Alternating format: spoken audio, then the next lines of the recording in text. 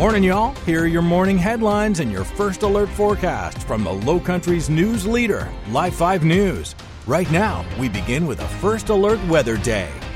Good Monday morning to you. A first alert weather day for today as we are watching the potential for heat index values during the next couple of afternoons, well over 100 degrees. Heat advisories up for today. It's starting out already warm and muggy this morning. We're in the 70s. In fact, even near the coast, close to 80 degrees. Water temperatures now in the low 80s. It doesn't allow the temperature, especially near the coast, to cool off much overnight. So it's going to be a little bit tougher this week for those morning runs. You get out there early, though, because we will see the temperatures climbing quickly. We'll be at 86 degrees by 10 o'clock. So that puts us on pace to be at 90 or above by lunchtime. And that's the temperature, not factoring in the humidity. That'll be close to 100 degrees. We get up to 96 this afternoon. Heat index around 105 degrees. So make sure you're being extra careful if you're outside today. If you're working outdoors, kids are going to be outside. A slight chance of a shower or thunderstorm. May see a little bit better rain chance tomorrow, but it also may be a little bit hotter. Now, let's get to your morning headlines. Well, Dorchester County will be spending more than $4 million over the next couple of years to replace several bridges they say are out of date.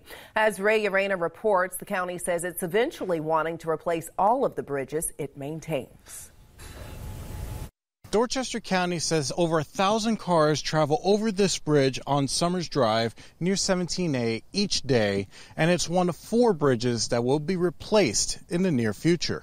The county will be spending $4.5 million to replace bridges on Summers Drive, Johnson Road, Deer Run Road, and Pointer Drive. The Public Works Director has called these bridges obsolete, saying they use construction materials that are out of date with modern practices. He added that drivers should expect detours once construction starts, so crews can safely work on the roads. He also says over the next 20 years, the county is looking to replace every bridge it maintains to make sure its infrastructure keeps up with development. It's just the next step in replacing aging infrastructure, whether it's roads, stormwater, water, sewer. Infrastructure gets old, it gets to where it needs to be replaced, and this is just part of the ongoing maintenance and infrastructure replacement for the county. The county expects design work to begin in the fall, with construction possibly getting underway next spring. Reporting in Somerville, Ray Urena, Live 5 News. By the end of the year, the Charleston Harbor will be the deepest harbor on the East Coast. Molly McBride is joining us live. And Molly, you met with the Charleston's U.S. Army Corps of Engineers to talk about what opportunities deepening the harbor may bring to Charleston. Good morning. Good morning.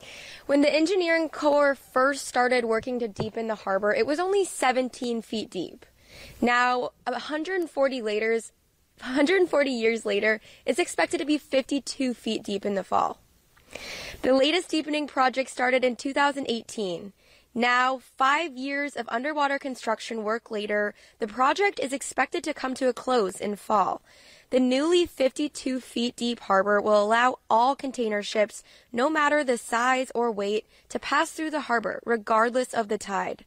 Costing around $600 million, the project was entirely funded through state and local dollars.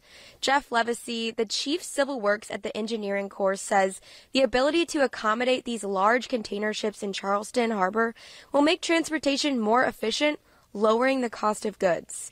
Levacy says over the years, container ships have grown in size, so they don't have to take as many trips and are more efficient. But before the deepening project, the Charleston Harbor could not accommodate all of them. Those transportation efficiencies really will bring down the cost of goods. I know we're kind of in a time now with inflation and supply chain issues, but without those larger ships and those transportation efficiencies, those costs would be almost that much more greater.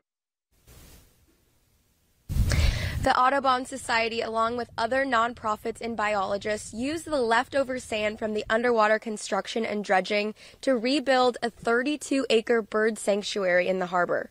Reporting in Charleston, Molly McBride, Live 5 News.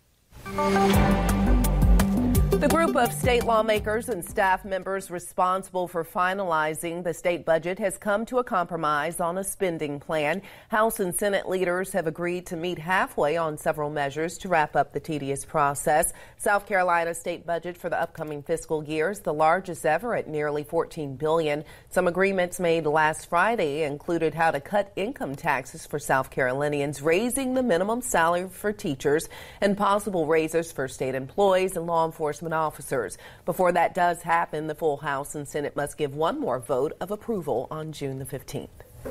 This week, the American Flood Coalition is hosting its Mayor Summit in Washington, D.C. The summit is a way to work toward effective solutions to keep communities safe and build resilience against future flooding. Mayor John Tecklenburg, along with 25 other local leaders from across the country, will meet with federal-level experts to discuss flooding and sea level rise. The summit will feature remarks from high-level officials from the U.S. Environmental Protection Agency, FEMA, the National Oceanic and Atmospheric Administration, and the Department of Transportation.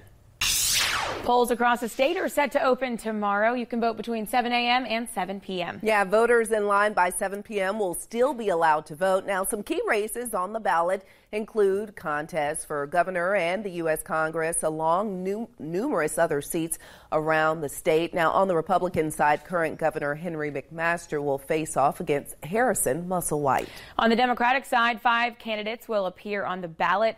Former 1st District Congressman Joe Cunningham, State Senator Mia McLeod, William H. Williams, Calvin McMillan, and healthcare advocate Carlton Boyd also has his name in the race.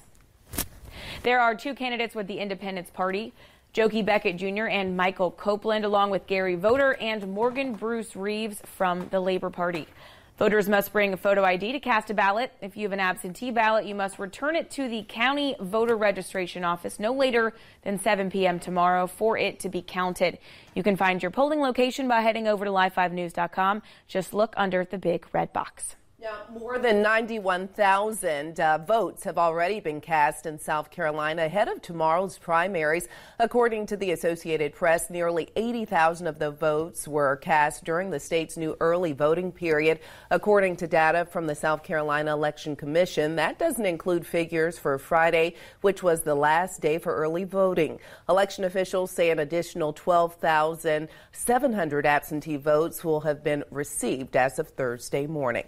As summer is around the corner and school is out, one South Carolina Child Readiness Program has some homework for parents of children entering kindergarten. Lauren Quinlan joins us live with more on what programs are available for parents and students to prepare for kindergarten in the fall. Good morning, Lauren. Good morning. With more than 50,000 students starting kindergarten statewide this fall, the organization South Carolina First Steps says they'll be able to serve the most students ever thanks to grant money they've received. South Carolina First Steps has been awarded more than $950 million that they've allocated to their Countdown to Kindergarten program. This summertime initiative offers a wide range of programs, including an intensive family engagement program where through local and elementary school partnerships, teachers work one-on-one with families of incoming kindergartners for 5 weeks.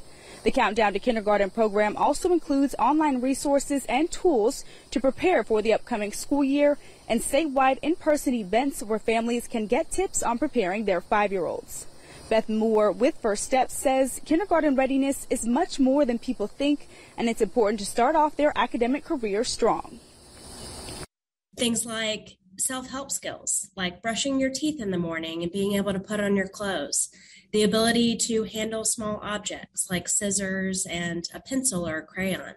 The ability to follow simple rules and directions. That's really important in the kindergarten classroom. It might be a little bit different from the environment that you've had at home growing up. Moore says they've talked to many parents who are worried about their child's development because of the effect COVID-19 has had on their kids. Moore also says parents believe this summer program will help their kids get excited about learning and being prepared for the upcoming school year. The next in-person event is this Friday at Mingo Creek Academy in Georgetown. For a list of more in-person events and to get access to those online resources, click on this story on live5news.com. Reporting live in Charleston, Lauren Quinlan, Live 5 News. From the birthday file, think back to your childhood and the show Sesame Street. Do you remember the human Bob? Well, Bob McGrath turns 90 today. Actor Malcolm McDowell turns 79. Actor Richard Thomas, John Boy from the Waltons, is 71. Home Improvement's Tim Allen turns 69. Actress Ali Sheedy is 60. The Fantastic Four's Chris Evans turns 41. And twins Ashley and Mary-Kate Olsen are 36. Have a great Monday, and thanks so much for listening to Morning Y'all. From Live 5 News, I'm Katie Kamen. I'll talk to you tomorrow. Thanks for listening to Morning Y'all. Produced every weekday morning. You can listen and subscribe at live5news.com/podcast and download the Live 5 First Alert weather app for your mobile device. Track storms and get the latest forecast for your neighborhood 24/7 from Live 5 News, the Lowcountry's news leader.